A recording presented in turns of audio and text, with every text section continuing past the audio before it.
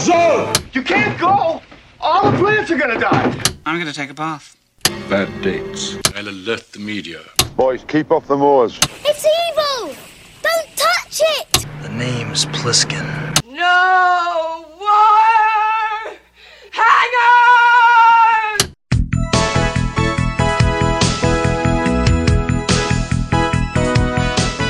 Welcome to Vintage Video, where we're rewatching the 80s so you don't have to. We'll be reviewing every major film release of the 1980s in chronological order, overanalyzing what you've seen and spoiling what you haven't. I'm Patrick O'Reilly. I'm Jesse Bayless. And I'm Richard Wells. And today we're discussing Student Bodies, released August 7th, 1981. It was written and directed by Mickey Rose, with uncredited direction from Michael Ritchie, and released by Paramount Pictures. This film really only came to be because studios were looking for lower-budget, non-union projects to distribute during the writer's strike in late 1980.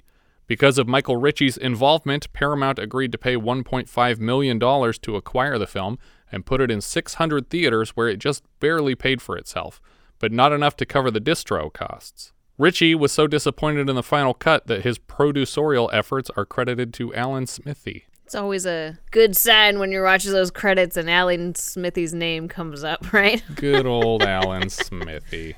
I've always wondered, why don't they just not put a name? I think it's a stamp of disapproval. Yeah, essentially that's what like it's a protest? become. Yeah, exactly. So it's like, I'm communicating to the people in the know that I don't approve of this message. We start with a disclaimer. This motion picture is based on an actual incident. Last year, 26 horror films were released. None of them lost money. Did you fact check that? We covered more than 26 horror films for 1980. Okay. But they all did make money pretty much. All right. Also, I was very confused. I did not know that this was a comedy. Oh, okay. And so How long did it take you to figure it out? Well, 1 minute tops. I would say it was the second opening of the house. Yeah, yes. That's when I was like, okay, that was a weird tidbit to put at the beginning, but okay. We open picture on a 2-story home in the suburbs at night. We see a producer credit for Alan Smithee, but for some reason it's spelled A-L-L-E-N instead of the traditional A-L-A-N. Apparently both are acceptable, but I'm used to seeing the other one. As the subtitle Halloween appears, we hear a turkey gobble. The joke here being that turkeys are typically affiliated with a different holiday. I'm not... I just want to make it clear. I'm not laughing at that joke, but your delivery of the joke. No, I get it. I just want to be clear, this movie is not funny. We dip to black, but then come back up to the same picture, except that the red car in the driveway has been replaced with a yellow one, and now the subtitle reads Friday the 13th, presumably 13 days after Halloween. Oh, I thought that the joke was that it was Halloween that and Halloween Friday the 13th? Can't be Friday the 13th, right. But they're saying it was. We dip to black again and come back up slightly closer, and the subtitle reads Jamie Lee Curtis's birthday, 9 days later. In the POV of a heavy breather, we approach the house, and the breathing gets more and more ragged and disturbing to listen to.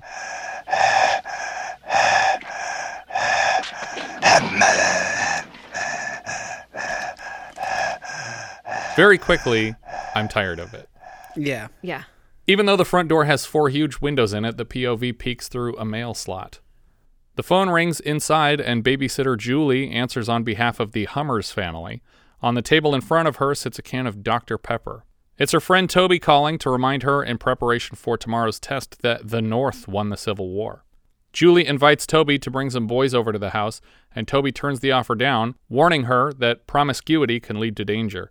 After she hangs up, Julie steps away to investigate a meowing outside and finds a dog in the front yard, meowing and farting. Was it also farting? Yes, it was. First it's meowing, and then it lifts a leg to pee, and they put in a fart sound effect. Oh, yeah. Yeah. Gotta just keep layering them. Yeah, it's really like the jokes per second here are just impressive. It's already funny because dogs bark, they don't meow, and then the added fart is just icing on the cake. When Julie closes the door again, she neglects to lock it, and suddenly the word unlocked is blinking on screen, where it is eventually joined by an arrow pointing directly to the locking mechanism in the unlocked position. The phone rings again, and it's the heavy breather. She hangs up, and it rings again. I said... She hangs up again, And in the silence, we hear a wolf howl, and then a frantic Psycho-esque score begins, and it rings a third time. Julie answers one more time, and the score blares at her through the phone.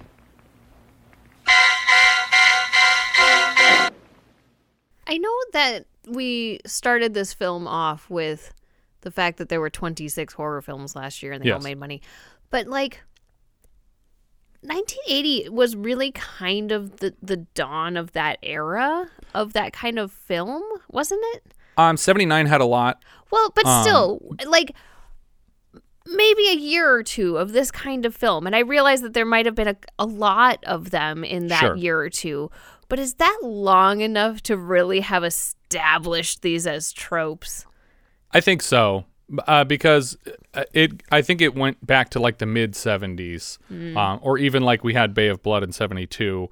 But moving forward from Bay of Blood, there were already very quickly movies that kind of jumped on this genre of the slasher, where you're killing a lot of people. Obviously, it got kicked into high gear in the 80s, but even like The Burning was a response to Friday the 13th, and that was a serious horror film that used so many tropes from the earlier films. Yeah, I guess. I just feel like they're very quickly jumping on the let's make fun of it bandwagon when it hasn't even been around long enough to be a joke yet. I think what happened was these people weren't creative enough to write a horror film and profit off of the wave, so they decided, we'll just pick like 20 to watch, and then we'll write jokes based on what we've seen in those. Yeah, if you're thinking back to something like Airplane, and how that's kind of making fun of this, I don't even know what they're called, but the movies were called Airport. Well, yeah. But it's not even making fun of those. Right, because it seems like it's a direct parody of a specific film, Zero Hour. Yeah, but I feel like, like enough time had passed that there was something appealing about going back to that and making sort of a joke out of it. I think slashers were huge, and this movie didn't take very long to write, and they decided that they were going to jump on the slasher wagon by making the first, and I think this is the first, slasher comedy. This was the first one that was specifically spoofing the slasher genre. Yeah, okay. I'm also impressed about that Jamie Lee Curtis was already established as a scream queen enough for them to include her name. Well, obviously Halloween was huge. Right. And then she came back last year with Terror Train and Prom Night. Prom Night, yeah. And The Fog. And The Fog, that's right. She was in 3 horror films last year. All made money. Julie ignores the 4th ring of the phone as long as she can, but eventually the phone is bouncing all over the table. When she answers, the frantic heavy breather on the other side sounds droolier than before, and suddenly saliva, I hope, is pouring out of the microphone end of the phone, but it looks significantly milkier than saliva. I'm hoping it's for visibility. Yeah. That they were like, this isn't reading drool. Let's make it thicker and thicker. It's just frothy from having gone through the phone holes. It doesn't turn white like that. Julie is disgusted and moves to the kitchen to wash her hands. Not thoroughly enough for my taste, but whatever. We see a lot of KFC leftovers littering the countertop. In the refrigerator, she finds lots of Coors, Dr. Pepper, and Dunkin' Donuts products, and picks up a drumstick off of a KFC-branded plate. Before she can get it to her mouth, she's attacked by a man in shadow and screams. It's her boyfriend Charlie, of course. Surprise! Charlie! He kisses her forcefully. Oh, what's that chickeny taste? It's chicken. Please tell me we don't do any Do You Remember the Last Times in this, because I will be very annoyed. There's a lot of them. No. Get ready. No. Okay, do you remember the last time a boyfriend snuck up on his girlfriend and scared her and we thought it was a killer? Do I? Yeah. I don't have that for this one, no. What is it? Bay of Blood, we did that. Did we do that? It also happened in Bloody Birthday, I remember. That's the one I'm thinking of. Where he came home from college early. Yeah. When the people were getting killed in the town. Yes. Charlie is ready to have sex right here in the kitchen, but Julie has another plan. Not here. Not now. Where? Upstairs. 10 seconds. We cut back to that first exterior again, and I fully expected a new subtitle like Easter or something, but all we see is a light coming on upstairs. Julie makes Charlie shower before sex and undresses while she waits. We switch back to the heavy breather's POV as he moves around the house. He opens a roll-top desk, and inside we find rat poison, a dagger, a noose, a gun, a letter opener, a knife, an axe, a serrated knife. I was really disappointed that they just weren't all Clue weapons. Yeah, Yeah. that would be good. I was like, you had the perfect setup. It was almost all there. Yeah. But the breather's hands, wearing dishwasher gloves, float back and forth over the array of weapons and settle on a paperclip. The hands bend the paperclip into some semblance of a weapon, I guess. Next, we see the breather climbing the stairs. The heavy breather complains about all those stairs on the way to the second floor and eventually starts tiptoeing his fingers up the railing until his hand steps in gum. Immediately, his boots are also stepping in gum. His hand steps in gum? Yeah, because his hand is walking. Oh, okay. Fair. Immediately, his boots are also stepping in gum, and the breather panics. Not unlike Marv from the Wet Bandits, the breather is forced to remove his boots to escape the gum. Charlie is drying his hair in the bathroom and can't hear Julie calling for him. The breather enters the bedroom and gets a hand over Julie's mouth before stabbing her to death with the paperclip. Or a bunch of paper clips. We don't know that yet. That's why I said or. When Charlie returns from the bathroom fully nude, he is disappointed to find her cold in bed. Julie, you're not responding to my maleness. I like that line. Suddenly, the killer approaches Charlie with a big black hefty bag and he screams. Holy shit! No! We cut back outside and the Hummers return home from their movie date. They park a third car, blue this time, in their driveway. They complain about wasting $30 on their date night, but the $30 includes the movie tickets, the popcorn, the parking, and the babysitter. So that's a pretty good deal. Yeah, one of the sensible chuckles I got from was their discussion of how bad horror films are. Right. It's like, I can't believe people want to watch that trash. Yeah, let's get home so we can watch Dukes of Hazzard. Right. And I was like, oh, ouch for Dukes of Hazzard.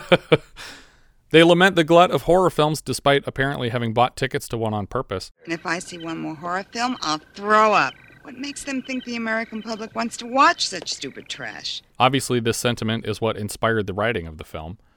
When they get inside, they have trouble locating Julie. Where is that girl? I hope she wasn't murdered in our bed. From outside the house, we hear Mrs. Hummers let out a shriek. But inside, we see she's terrified by a sink overflowing with dishes. She complains that for 75 cents an hour, she expected the kitchen to be spotless when they returned. Mr. Hummers notices the chicken Julie dropped when Charlie surprised her. Apparently, it broke into pieces when it hit the floor. Chicken. Broken. He picks up the drumstick and wraps a rubber band around it to hold the pieces together before putting it back in the refrigerator. Okay, this was about the only thing I found amusing in this movie. I think they're counting on every person finding one joke funny. Because there's too many jokes to miss everybody. It's the shotgun effect. Mrs. Hummers screams again when she notices the television was left on. Mr. Hummers wipes the saliva or semen off the phone, and we hear the breather still breathing through it. Can't it be both? ¿Por qué no los dos? Next, Mrs. Hummers is disappointed to find the stairs filthy with gum and boots. In her bedroom, she finds the corpse of the babysitter and a big trash bag with Charlie's remains inside. Numbers appear on screen to count the bodies thus far. The important thing is that you calm down and relax. Well, I'll be darned. Joke here also being that she doesn't scream this Right. time. She doesn't care at all when she finds the bodies, but those other things freaked her out.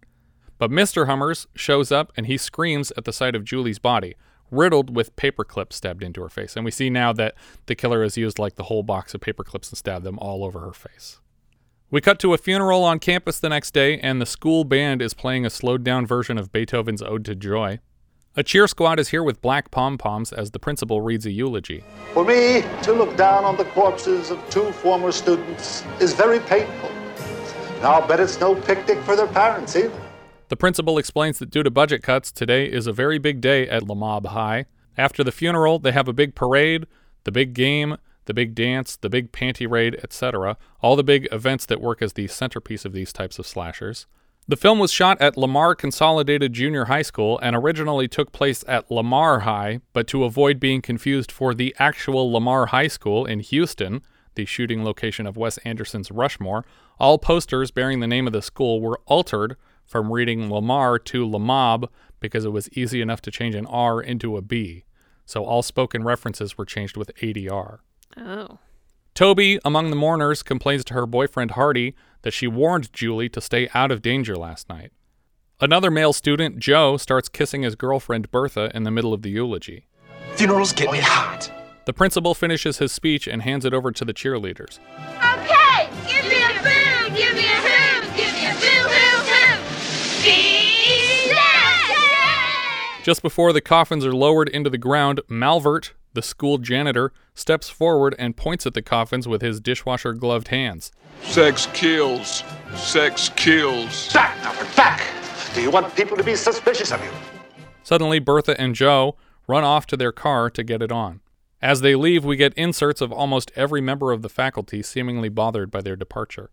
Bertha tells Joe that her mom found her diaphragm, and he runs off to the pharmacy for supplies. I'll get foam and rubbers. Don't start without me. While she waits for him to return, more titles on screen point out that Joe left the car door unlocked and the window rolled down. Suddenly, a wooden horse is peeking into the car. Yoo-hoo! Anybody home? Joe? What's that? I'm gonna give you a horse head. Yeah, Joe! The killer bashes Bertha repeatedly in the face with what looks like a kaleidoscopic shot, and eventually her eyes are crossed, and the titles tally a third death in the film.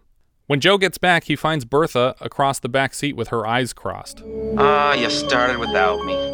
Before he can determine if she's still alive, another hefty bag is thrown over his head. Mrs. Hummers locates Julie's parents in the funeral crowd and introduces herself. She hands them an envelope with Julia's paycheck for the babysitting. It's all there, 5 hours, 65 cents an hour. Oh, and I also included Julie's car fare, one way, of course. So Mrs. Hummers shaved 10 cents an hour off the dead girl's pay, because who's to know?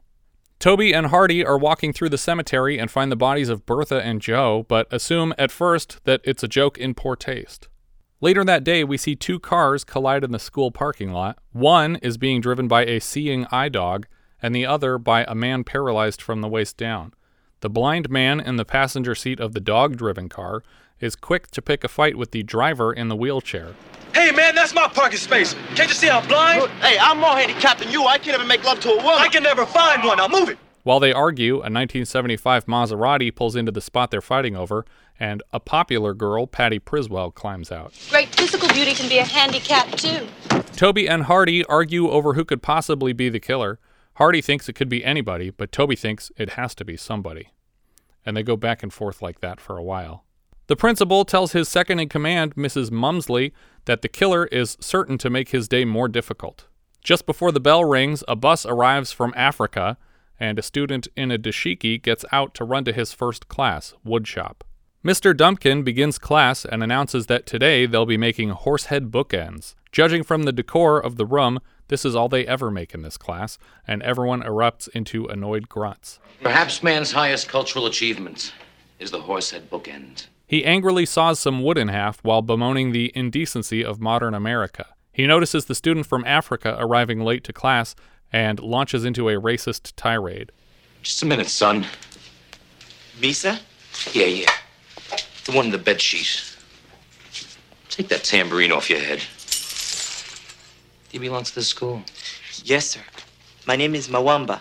Mwamba explains that he's arriving here late on the last day of school because he buses all the way from Africa and has consequently missed the entire school year. We cut away from this conversation to Toby digging through a bag under her desk. A title on screen with an arrow labels this bag, Clues. Mr. Dumpkin asks why Mwamba couldn't go to school in his own neighborhood, and he cites a court order. Court order, huh? Court order? Now the right people have taken over this country. You're going to see some real court orders. Now sit down and make horseheads. Presumably a lot of racist people in the country were very excited about Reagan's recent election. Toby shows Hardy a bloody horsehead bookend that she found at the scene of Bertha's murder. Now we get probably my second favorite line from the entire film from Mr. Dumpkin. Talking? During horsehead bookends? I don't know why, but his delivery there just killed me.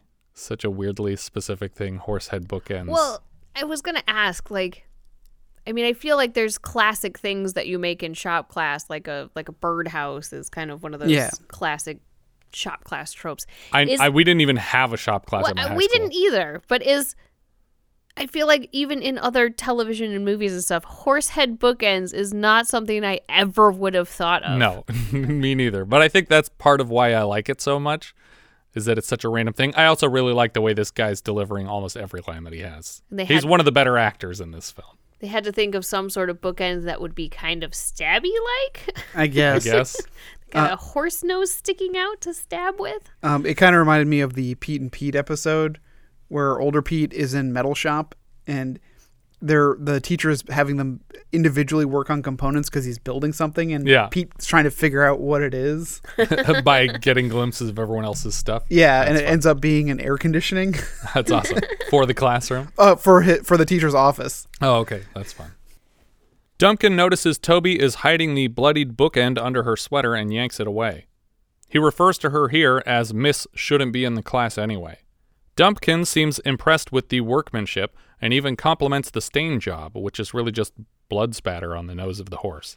I couldn't have done a better job myself. That's what I was thinking. The words suspect blink on screen over a shot of Dumpkin, even though he seems like he's not a suspect because he was just impressed by this horsehead bookend and mistook the blood for a stain. We cut right to the girls' locker room.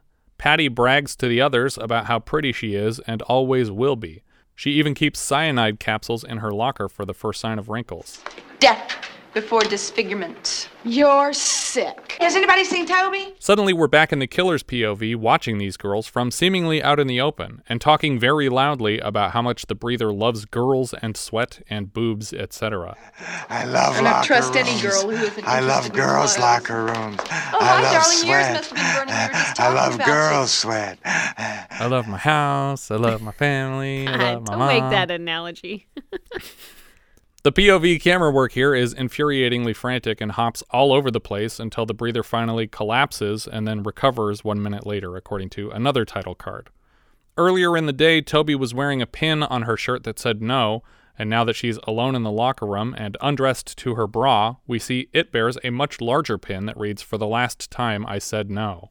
I do really like the no pin. Yeah. Because it's just like as if she's taking a stance on something, but you'll never know what it is. I think it's put my clothes back on. I didn't want to sleep with you. But I think there's two people writing this movie, and there's one that's really not funny, and there's another person that's really funny. So there's jokes that are structured well and written well, but they're poorly directed.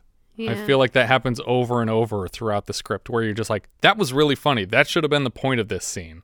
I don't know if I'd say really funny. There's smart jokes in this.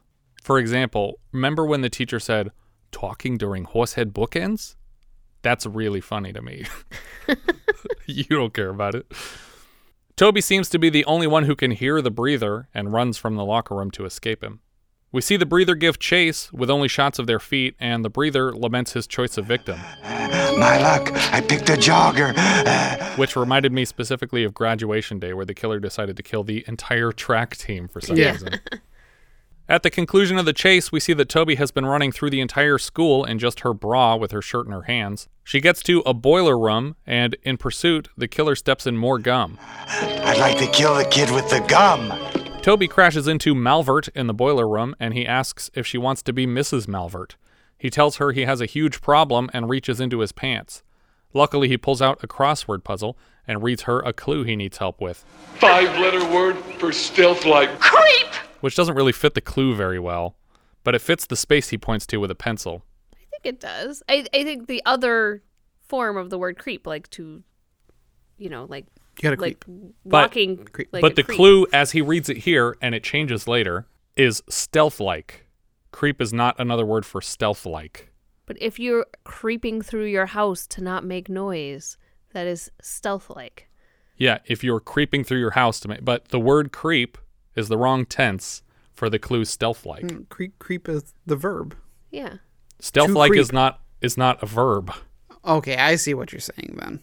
Yeah. Oh, so it's like to walk stealthily would be to Yes. creep. Okay. We repeat the clue later, and we call it stealth-like movement, which creep fits. Yeah. But Okay. stealth-like by itself is just an adjective. Yeah. Unfortunately for Malvert, all of his answers are very wrong in this crossword puzzle, and almost none of what he has filled in so far are actual words. I paused it and I was like trying so hard to read it because it's just nonsense. We cut from here to the big parade. Principal Peters and Mrs. Van Dyke are standing at the microphone together. Lovely day for a parade. Or a murder. Yes. A marching band leads floats down the street. The Lamar High Marching Band, the finest marching band on this street at this moment. It's another joke where it's like, that's kind of funny. And a lot of I think the principal gets a lot of the funnier lines too. A student, Dagmar, sits atop a giant bull float in the parade. Here we get my favorite joke in the film from the principal. I'd like to make a special appeal to the killer. Hasn't there been enough senseless killing? Let's have a murder that makes sense. It's great. It's a great line. I don't know. It's slim pickings here. We got to celebrate the jokes that we can find. If you would like to explain every joke and make it more funny, keep going. All right. Basically, the joke here, no. We notice the killer's boots standing among the marching band. The candidates for prom queen have dwindled to just 3 names. Meet Patty Briswell, Joan D'Amico, and Barry, our boy queen candidate. Barry sports an I'm a Pepper shirt because we haven't seen enough product placement for Dr. Pepper yet in this movie. Dagmar's boyfriend Ralph climbs her float to join her in the bull mascot, or I guess in the platform below the bull mascot. Together they climb down into the platform. Couldn't you pick a better place? I can't help it. Hollow bulls get me hot. This just occurred to me. There was an old form of torture where they would put you inside a metal bowl and then heat it up with fire.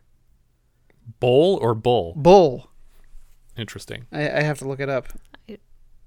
Are you saying that that's a reference to this? No, I'm not saying the movie is that smart, but... Do you guys recall the last time that we misheard the word bull as the word bowl? Oh, that religious movie. Image of the Beast. There you go. Yeah, it's called The Brazen Bull. Torture execution device in ancient Greece.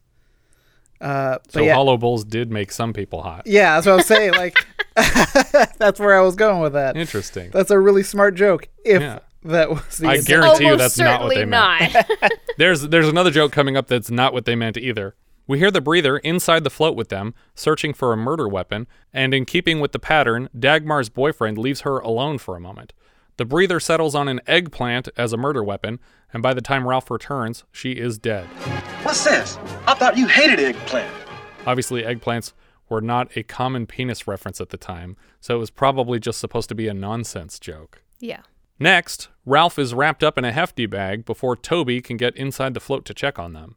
The breather pushes both corpses out of the float. Student bodies! Student bodies! And the school nurse checks their vitals. Out of nowhere, we cut to a desk in an office, and the man sitting behind it explains that an R rating is only awarded to films with nudity, graphic violence, or an F-bomb in reference to a sex act. Since this film has none of those, and since research has proven that R-rated films are by far the most popular with the movie-going public, the producers of this motion picture have asked me to take this opportunity to say, fuck you. This was literally added to the film to ensure an R rating. Well, I feel like everything else that they've done thus far had already said "fuck you" to us, so right, yeah. it's we're just saying it explicitly redundant. Now. Yeah.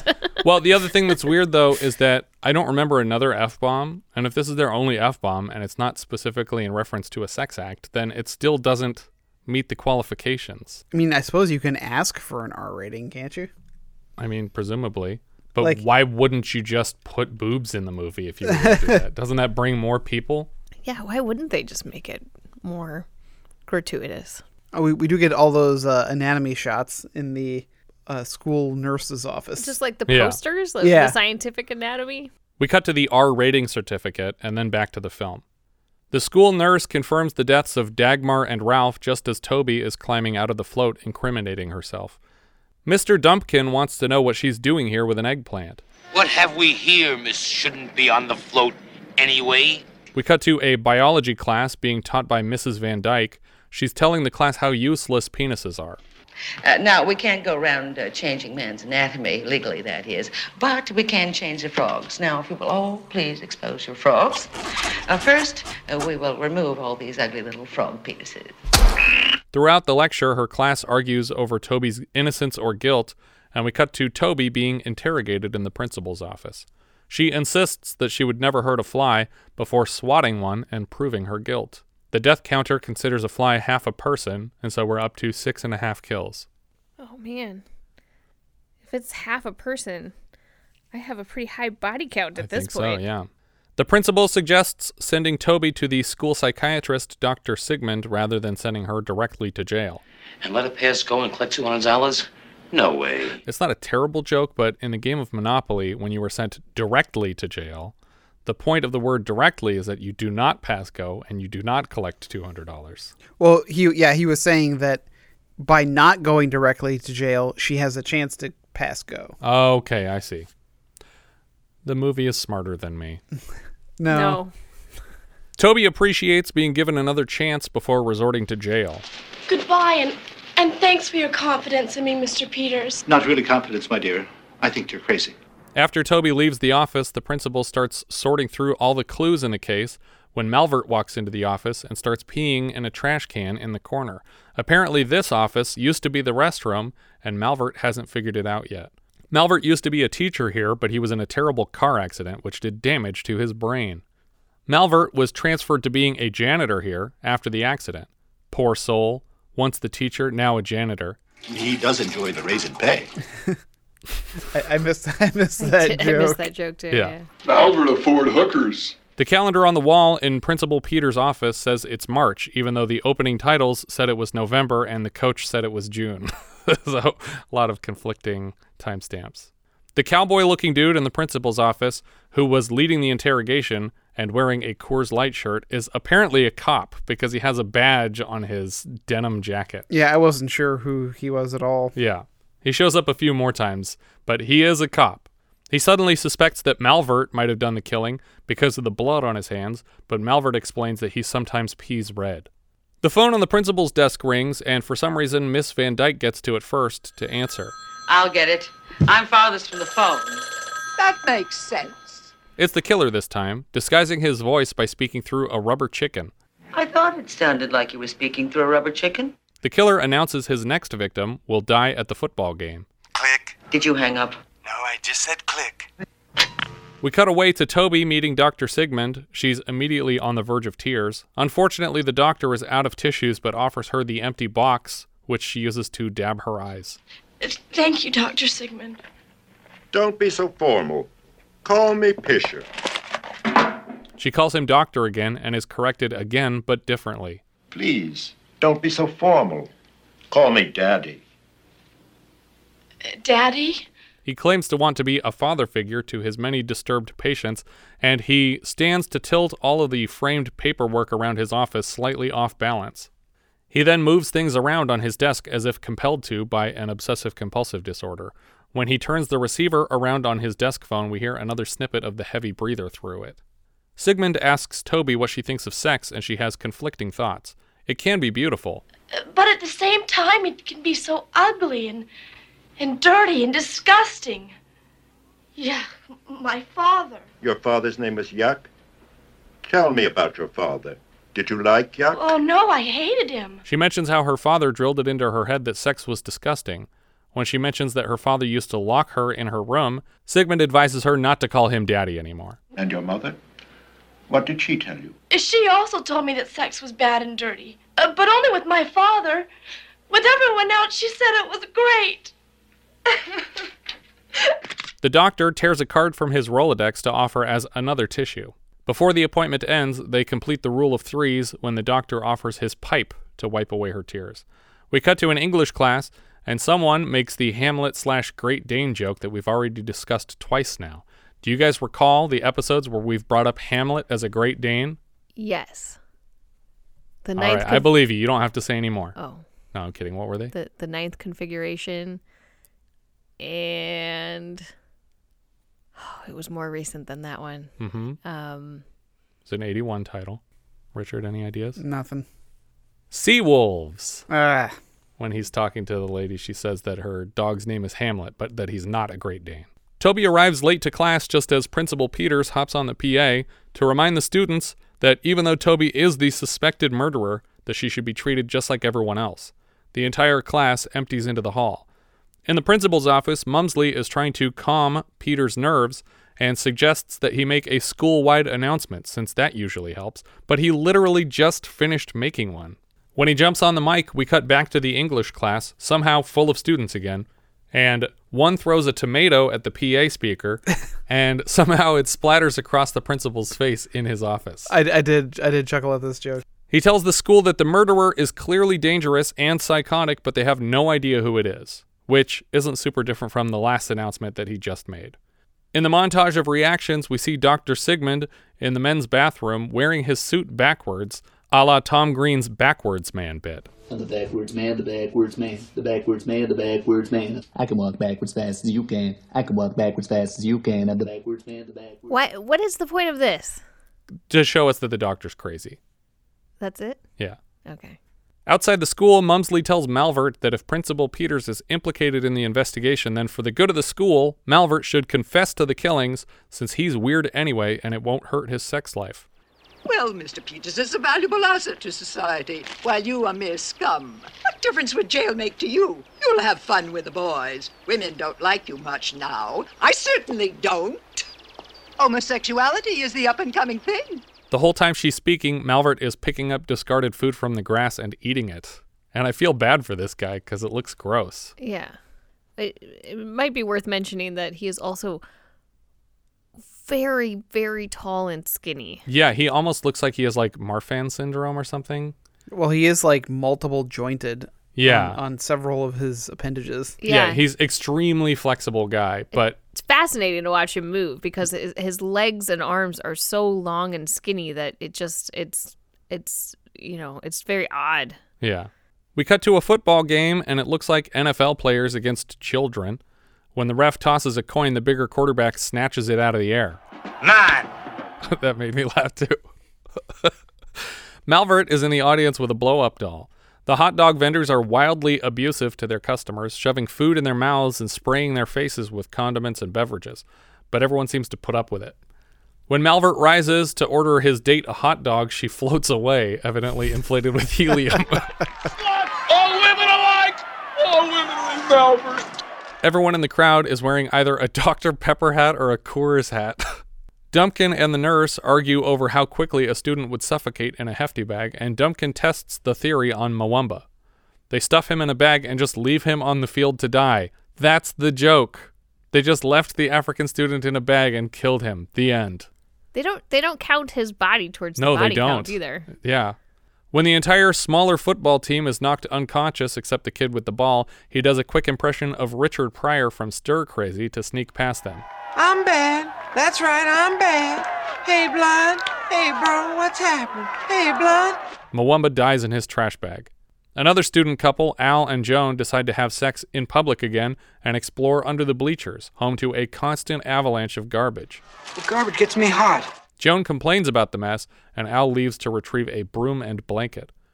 Toby leaves to watch them despite Hardy's warning against it. The breather spots Joan under the bleachers and approaches with a chalk duster in his hand. Even though she can plainly see the killer's face, she still assumes at first that it is her boyfriend because that is the way.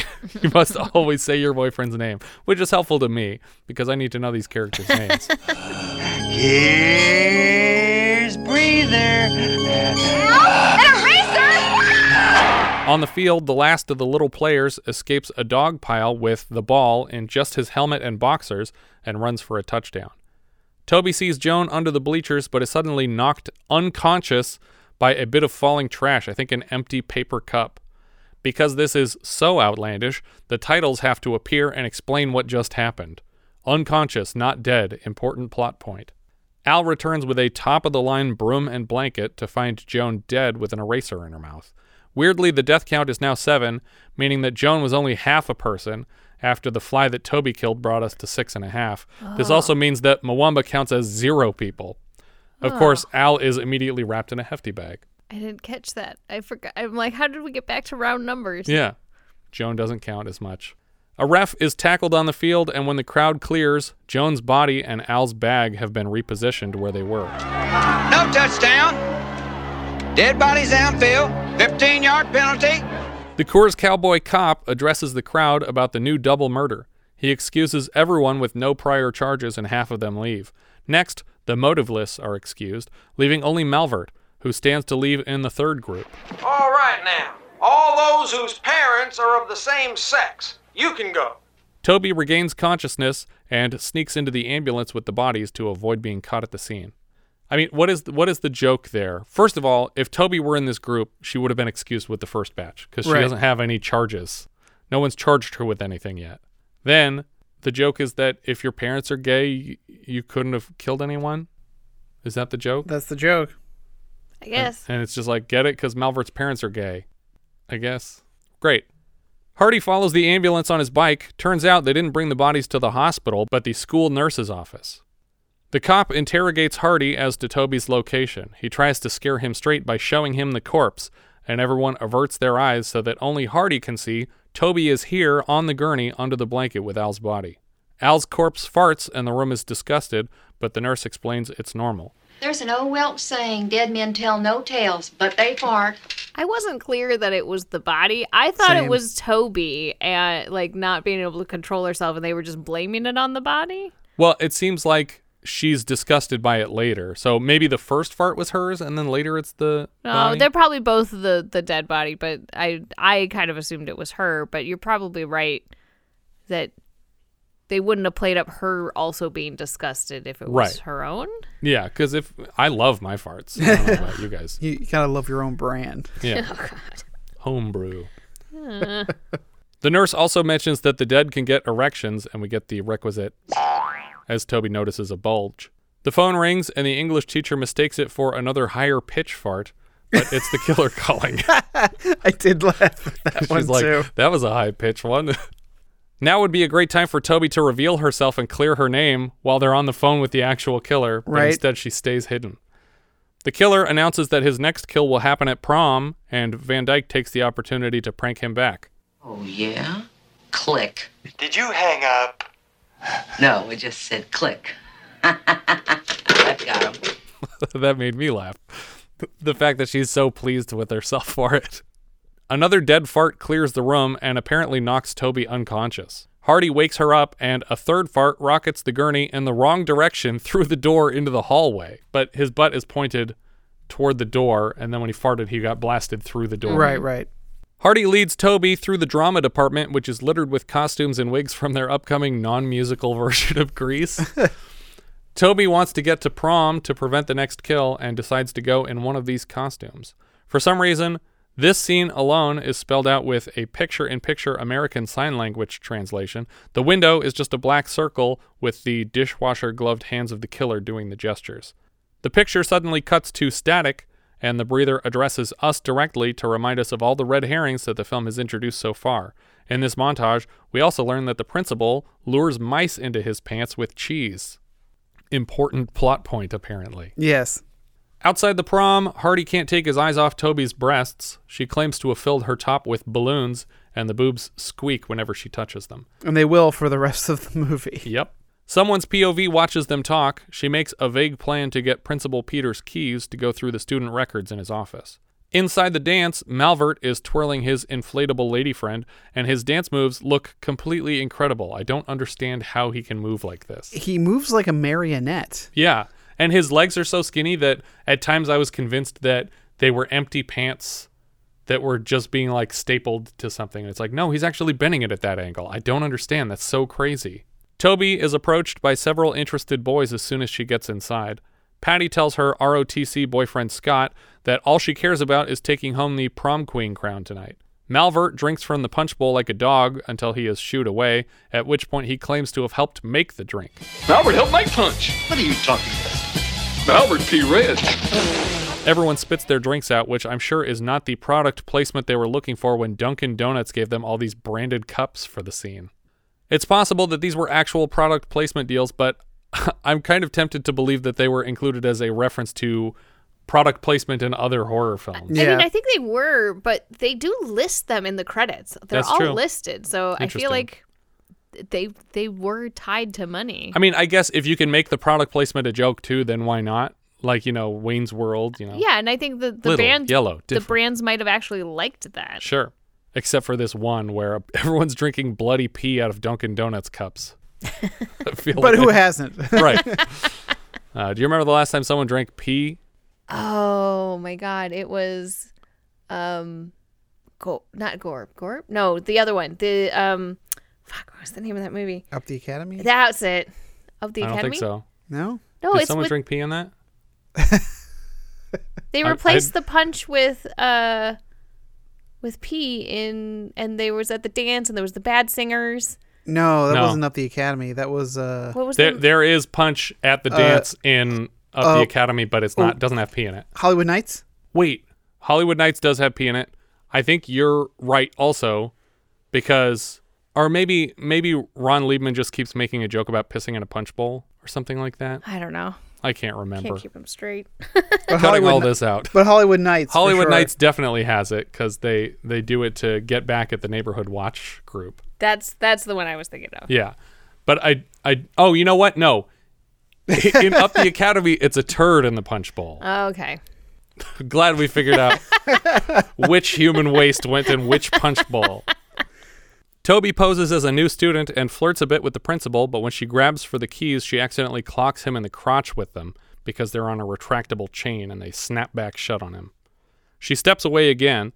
Patty thinks Toby is here in costume to steal her crown, and her boyfriend Scott offers to test the theory. I'll find out. I'll go dance with her, and if I don't get a hard-on, it's Toby for sure. That's another chuckle from me. Toby starts making out with Hardy, and all the old men watching her start sweating. Patty and Scott seem convinced, meaning that Scott has a hard-on already, I think, is the joke there. Hardy tells her how he feels about her, and they agree to resume this conversation when things are back to normal. Toby taps on Malvert's shoulder to enlist his help in getting the keys. Mr. Malvert. Dear Malvert. You know Malvert? Yes, I know Malvert. Remember 5-letter word for sound-like movement? To Mrs. Malvert. Yes, Mrs. Malvert. Listen, you've got to come help me. Mr. Dumpkin runs to his classroom to cut some horsehead bookends to cure his horniness. Malvert uses his incredible stretchiness to distract the principal and steal his keys. When he gets back to Toby, he pulls a Milo from the Mask bit. The cheese, the keys. By presenting Toby with a wedge of cheese from the principal's pants first, between his own legs from behind, which I can't even fathom how to do that. I said his keys, not his cheese. Oh, Malvert, you're wonderful. I'm also glad that you made the Mask reference. I was like, if he doesn't make it, I'm going to make it. Mumsley tries to speak to the students and instructs Scott to fire a round into the gym ceiling to get everyone's attention. She tells the class that because there are so few candidates left, none of them will have a shot at prom queen, and she's awarding it to Principal Peters. Scott tries to cheer up Patty by offering sex, and they leave together to the woodshop classroom. Dumpkin hides in a cabinet to spy on them. Patty says all the horseheads are creeping her out. These horseheads make me hot. Dumpkin seems excited to hear this from Scott as he hides in the cabinet. The military insignia tattooed on Scott's arm indicate that he is a staff sergeant. Scott pulls out his wallet in search of a condom, which is where Richard noticed something. Yeah. Sorry, I wasn't expecting you to lead the joke in that way. It wasn't a condom. The logo bears striking resemblance to the Vintage Video logo. Yeah, so we have a branded wallet available for this movie only. It's almost as if we designed our logo to represent things that look like they're from the 80s. Yeah, it is like that. When Scott doesn't find a condom, he leaves to collect a condom that he conveniently stored behind a toilet in the men's room. I got the idea from Godfather 1. I'm just now making that connection. Yeah. I don't want my brother coming out of that toilet with just his dick in his hands, all right? Following the film's pattern, Scott leaves her alone, and the words "big mistake" blink on screen. Suddenly, the door is shaking violently, and when Patty realizes it isn't Scott, she pushes a shelf up against the door. When the breather breaks inside, Patty looks excited to see the person and assumes they're here to gift her the crown, which would seem to implicate one of a few people. Yeah. Like, we're shrinking the suspect audience here. When the killer gets too close, she screams, and from inside Dumpkin's cabinet, we hear war and industrial sound effects to imply a particularly gruesome death. Scott returns to the room and finds Patty's corpse wearing the crown upside down. Even though he has determined that she is dead, he is still horny. Mother of God and country, you're dead. Let's have one for old time's sake. Well, I won't be needing this. He ditches the condom, but then he hears noises across the room as another hefty bag approaches. Dumpkin hides terrified in his cabinet until a chainsaw cuts through the doors and he makes a run for it. He seems locked in the room and pleads with the killer for his life. Look, you've killed 10 people already. 11 is the legal limit in this state. He offers the killer his car to spare his life. Take my car. It's a gorgeous K car. I just washed it an hour ago. I buy Japanese. For some reason, the shop teacher keeps calling a chainsaw a buzzsaw, and he offers to teach the killer horsehead bookends. The killer chops off a wooden horse face with the chainsaw. Dumpkin tells the killer that chainsaws are for wood, not people, and then teaches the killer how to properly clean it. The killer knocks Dumpkin unconscious with some kind of a plastic case, and another title labels him as the 11th death and no longer a suspect. Toby gets into Principal Peters' office and uses the keys to start going through his desk. One drawer is just filled to the brim with marbles, and she drops them all over the floor. She moves to a filing cabinet, and we hear her fake boobs squeaking some more. The folders in here are labeled False Promises, Shit List, Ron Reagan, Hooker Domestic, Hooker Foreign, and Clues. Hardy heads to Henrietta Mumsley's office and goes through her things. Principal Peters realizes he has lost his keys and decides to check his office. The only paper in the Clues cabinet says, "Look in the other cabinet." In the other cabinet, she finds headshots of every dead female student with synonyms for whore scribbled across their face. As she flips through them, Peters slips into the office behind her. Apparently, he recognizes her now as Toby and asks what she's doing here. She mentions what she found and how it seems to implicate him. As she talks through her logic facing the cabinet, he undresses behind her. When she finally turns back, he's standing there in boxers with I Heart New York stamped on his chest. Mr. Peters! You're naked! Yes, Toby. All these years I've been secretly naked underneath my clothes. But did anyone notice? Do you guys recall the last I Heart New York joke that we saw on the podcast? Can't Stop the Music? Nope. In the movie Stir Crazy, in the very beginning, a homeless person is digging through the trash and finds a shirt. But then when she opens it up, she sees that it's an I Heart New York shirt, and so she blows her nose in it and throws it back away. Oh. But it wasn't I guess it wasn't a joke. Weren't they wearing I Heart New York? Weren't like the twins on roller skates wearing I Heart New York No, shirts we or were something? in Los Angeles, and the San Francisco girls were wearing San Francisco shirts. Okay. Fair enough.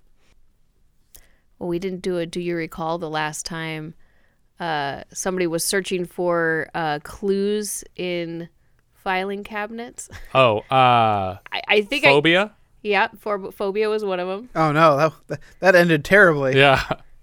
Those were horrible murders. That's from My Bloody Valentine. The other one was in a doctor's office. Phobia? That was also a doctor's office. No, was that the doctor's office? That was his... It was his home office. Yeah, because he invited the patient to his home, yeah.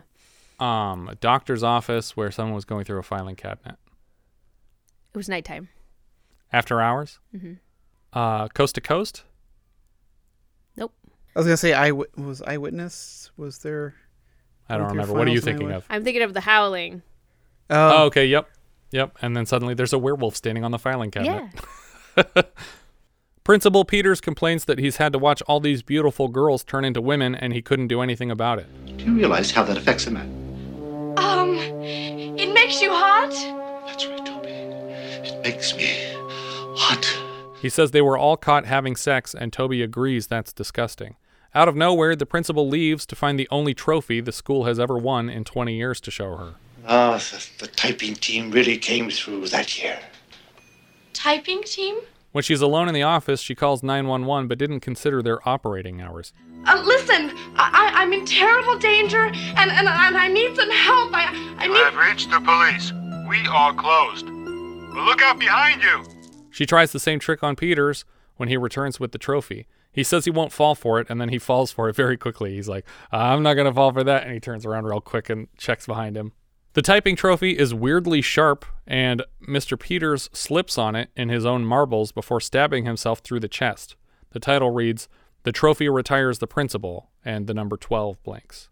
Toby throws a bag over his body. Outside, Toby can hear more of the faculty approaching. Mumsley and Malvert seem to be planning to kill her. Also outside are Dr. Sigmund and Sigmund's genetically mutated pets, but we never see them. Yeah. They just talk out there. I tamper with nature as a hobby. I crossed a flounder with a walrus and a horny toad. What did you get? A fish with warts and a mustache, but can't get a date. Peters leaps up from the floor and then dies again in a puddle of his own blood. Toby runs screaming to Mumsley's office and finds Hardy there dead with a dishwashing glove in his mouth. Now it's Mumsley's turn to monologue. Turns out she's been bagging up all the boys every time Peters kills a girl to help cover his tracks. I don't understand. Because he was my son. You're his mother? No, his father. Oh my God! Father-mother. Mumsley tries to bag her up, but as usual, once we've revealed the old lady as a killer, she can't seem to overpower any victims. Hold still while I kill you. I'm an old woman with arthritis. Weird, disorienting carnival music plays as Toby runs around the school to escape. She encounters several characters that we've already seen die along the way. Mumsley chases her from inside of a trash can for some reason. I guess the bag she was holding evolved into a wastebasket, and she's just rolling down the hallway in it. Well, everything else that happens now is just like weird imagery. Dr. Sigmund and Dumpkin appear smiling, dressed as a sailor and a woman in a dress respectively. The principal appears in a strange flat hat with black balloons on all his fingers. Malvert and Coors Cowboy chase her down the hall. She comes to a passage with hefty bags hanging from the ceiling the whole length of it. I found that actually a little disturbing. The bags? Like, yeah. I found the long hallway with all these bags just a little creepy. Yeah. She finds a disembodied head hanging and then turns left to find Scott and his gun sitting in a stairwell. In another dead end, she finds Malvert's inflatable mistress hanging from a noose. More stairs have all the murder victims sitting in rows. I didn't hear it, but apparently there's several Godzilla roars mixed into the chaos of this scene. Eventually, the corpses chase her to the end of the hall, and a bike cop points her to the window. This way out! She jumps out the window and plummets several floors down before waking up in the hospital to a kiss from Hardy. Everyone is here with her, but they are mostly different from the characters we've come to know. The principal is now the janitor. Julie and Bertha are still alive, as are Patty and Scott, who are now homely and effeminate, respectively. The shop teacher, Mr. Dumpkin, is now wearing a beret. Oh, Monsieur Dumpshy, I had this dream, and you weren't even my French teacher. I would always be your French teacher. I really like that line. Like, she's for some reason going to fail his class over and over again, and he'll be her French teacher forever.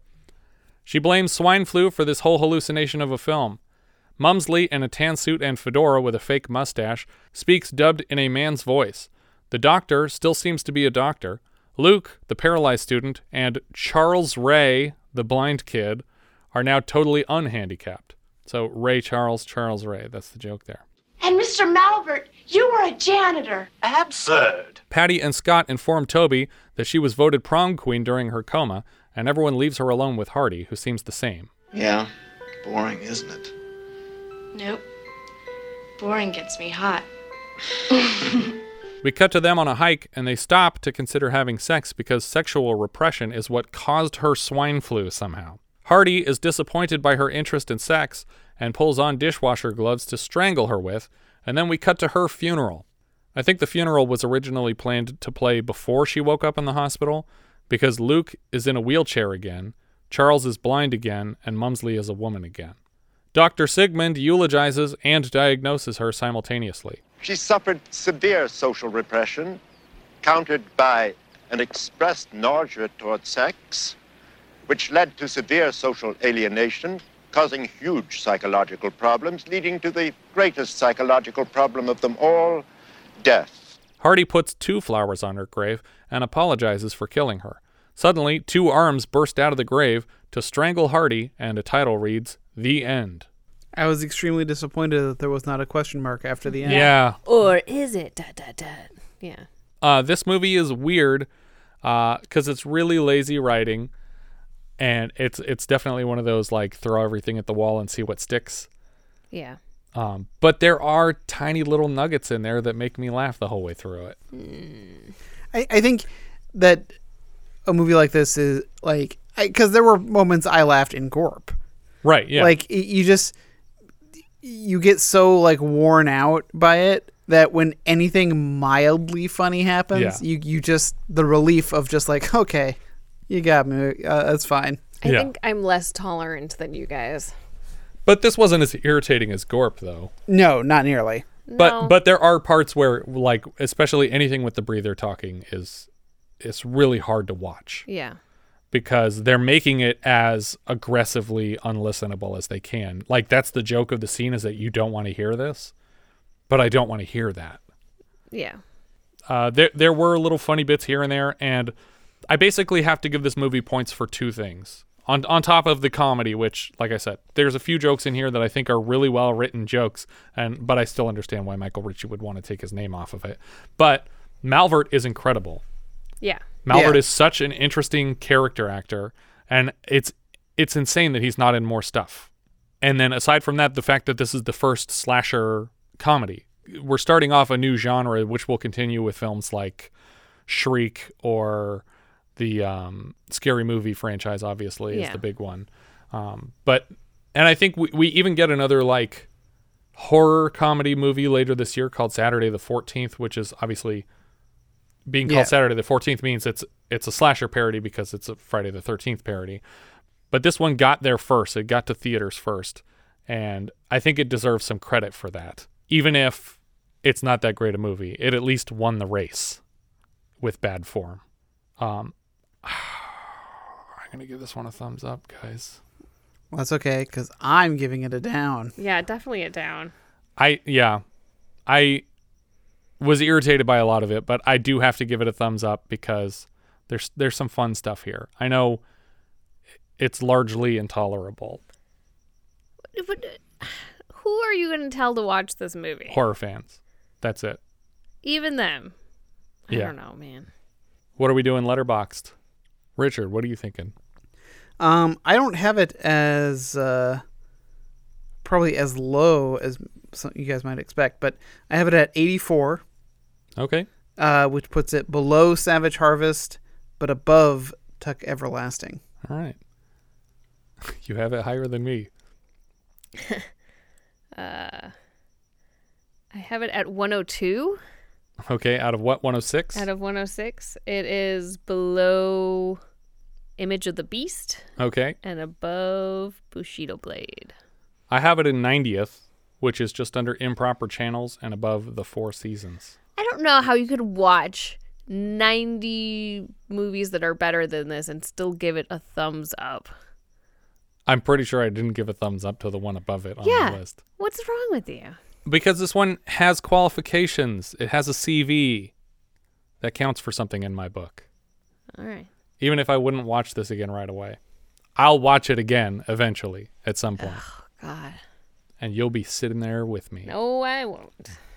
Our writer-director here was Mickey Rose. He has mostly comedy writing credits for television. Sid Caesar, Tim Conway, Dean Martin, The Odd Couple, Smothers Brothers, etc. But he also wrote Woody Allen's Bananas and What's Up Tiger Lily. He also had an uncredited contribution to Condor Man, released the same day in theaters. This has a very old-fashioned sensibility of comedy. Yeah. Rose also has 982 credits as a writer of Johnny Carson's Tonight Show, and his first credit was writing for the Sherry Lewis Show, birthplace of Lamb Chop. Obviously, we have an uncredited writing or directing credit for Michael Ritchie. He was a producer of the film who decided to take the name Alan Smithy in the credits. He also directed Prime Cut, The Candidate, The Bad News Bears, The Island, Divine Madness, and later Fletch, Golden Child, Fletch 2, and Cops and Robertsons. Our editor here was Ruth Hope. Just this and 1977's Starship Invasions, that's it. Kristen Ritter, or Ryder, played Toby. This is her only credit. Yeah, when I casually browsed the credits, Kristen Ritter's in this? Oh, yeah, that's great. No, different person, yeah. That's Jessica Jones. Yeah. The Bee in Apartment 23. I also thought that Kristen Ritter or Ryder looks a lot like a grown-up Millie Bobby Brown in places. There's just faces that she made where I was like, she looks really familiar. Matthew Goldsby played Hardy. Again, just this. And I feel like he's probably based on Radish from Final Exam, where he's like kind of this nerdy character who is trying to give her advice and she's ignoring it and getting in trouble.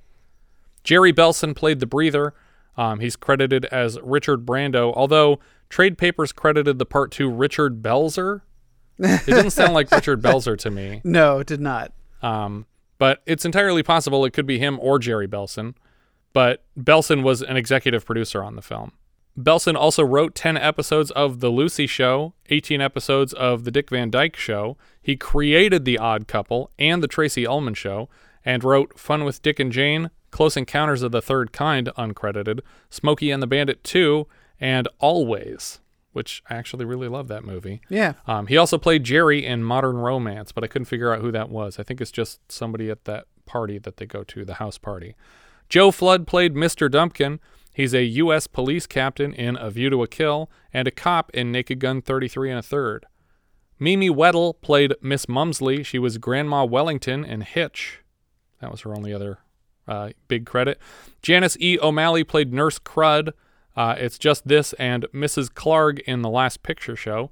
Cullen G. Chambers played Charles Ray, the blind guy. He was Command Division Officer in 11 Star Trek The Next Generations and Ocampa in Voyager. He was also SecDef in Captain America Winter Soldier, and a stand-in for Morgan Freeman in Brubaker and Seven, and for Sam Jackson in Pulp Fiction and Jackie Brown. Oscar James played the football coach. He was the shopkeeper in Tim Burton's Charlie and the Chocolate Factory. Jack Armstrong played Joe. This was his first feature. Later, he plays the Guyver in The Guyver, not to be confused with MacGyver. He's also Captain Comet in the live-action Patrick Warburton Tick. Lauren Ritchie played a student, and I have to assume she is some relation of producer, uncredited writer-director Michael Ritchie.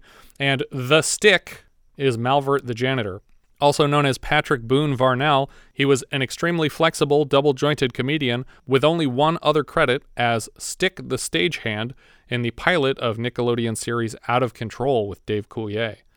This guy is absolutely fascinating, and he's probably the best thing the film has going for it. Sadly, he passed away at 48 of a heart attack just 8 years after this film was released. I think that's everything for this one. If you guys have any thoughts you'd like to share, we are Vintage Video Pod on Twitter, Facebook, Instagram, YouTube, and Letterboxd, where, as I've said before, you can find each of our full movie rankings for the year. We can also be found at vintagevideopodcast.com. We also have a Discord. You can join the 24/7 movie chat and share your thoughts on episodes past, present, and future at vintagevideopodcast.com/Discord. And if you're listening on YouTube, don't forget to subscribe. What's that sound? We got one! That's right, it's a new patron, and not just any patron. Justin Aylett is our first ever patron in the $100 tier. The job's gonna cost you $100 plus expenses. $100? That's ridiculous. So's the job. As such, he is entitled to a custom episode reviewing any pre-1980 title of his choosing. Justin has made a selection, which we're recording in just a moment, and it will be posting to our regular feed before the end of this month. On top of that, he now has access to 29 full-size 70s reviews and 34 minisodes from 1980. Thanks so much, Justin Aylett, for your generous contribution to the show. All right. You got your $100. Thank you so much for listening, and I hope you'll join us next time when we'll be discussing Deadly Blessing, which IMDb describes like so. After her husband dies under mysterious circumstances, a widow becomes increasingly paranoid of the neighboring religious community that may have diabolical plans for her. We leave you now with a trailer for Deadly Blessing. In the rolling hills of eastern Pennsylvania, in this quiet community of simple farmers, untouched by time, a gruesome secret has been protected for generations. Into this world come 3 young women, drawn by the beauty of the land, unaware of the mystery it holds. How could they have known that what they would discover would call forth a deadly blessing?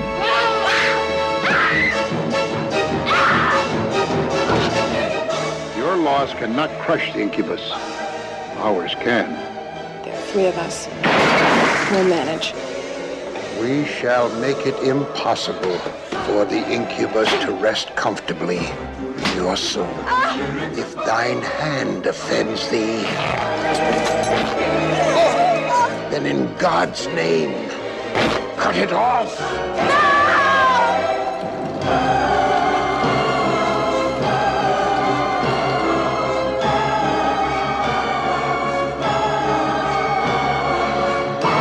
The incubus has arrived.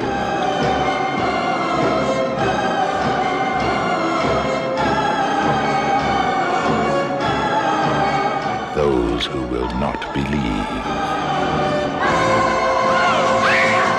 Those who will not be warned. May you be damned in hell. Those who will defy its power.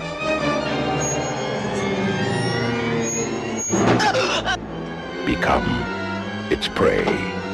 It's him! The chilling story of terror and suspense. Deadly Blessing. Hi, I'm Jason the Terrible. I'm Slicin' Dicin' Dave. And I'm Grave Robber Jeff. And we are the Watch Out Horror Movie Review Podcast. Each episode we bring you spoiler-free reviews and recommendations for both recent films and horror classics. The granddaddy of all slasher movies. We start with 3 mini-reviews from Jason the Terrible's DVD Dungeon. From Slicin' Dicin' Dave's Streamin' Scream Sack of Nightmares. Don't forget Grave Robber Jeff's Fresh Dig. Jeff's review was the best this week. And then we move into our feature review, where we get into a much more detailed discussion. But fear not, we will not ruin the movie for you. We can't stand spoilers either. I hate them! They really grind my gears. Oh, okay, I'm plugging my ears. What I do want to know is how scary this movie might be, or how much gore there might be in it. We'll break the movie down over several categories so that you can decide if it's right for you. Jeff, what is that rate on the Disturbo-meter? Well, there's definitely some disturbing scenes in there. So if you're a horror fan who spends way too much time browsing through streaming services, or searching through that huge pile of DVDs in your basement, tune in to Watch Out Horror Movie Reviews every second Tuesday, and subscribe to us on your favorite podcast platform. But if horror movies aren't quite your thing, come and have a listen anyway. We have a lot of fun. That's Watch Out Horror Movie Reviews. Now, if you'll excuse me, I've got to go rob some graves. I love it! You can make that work, right? WatchOutHorror.com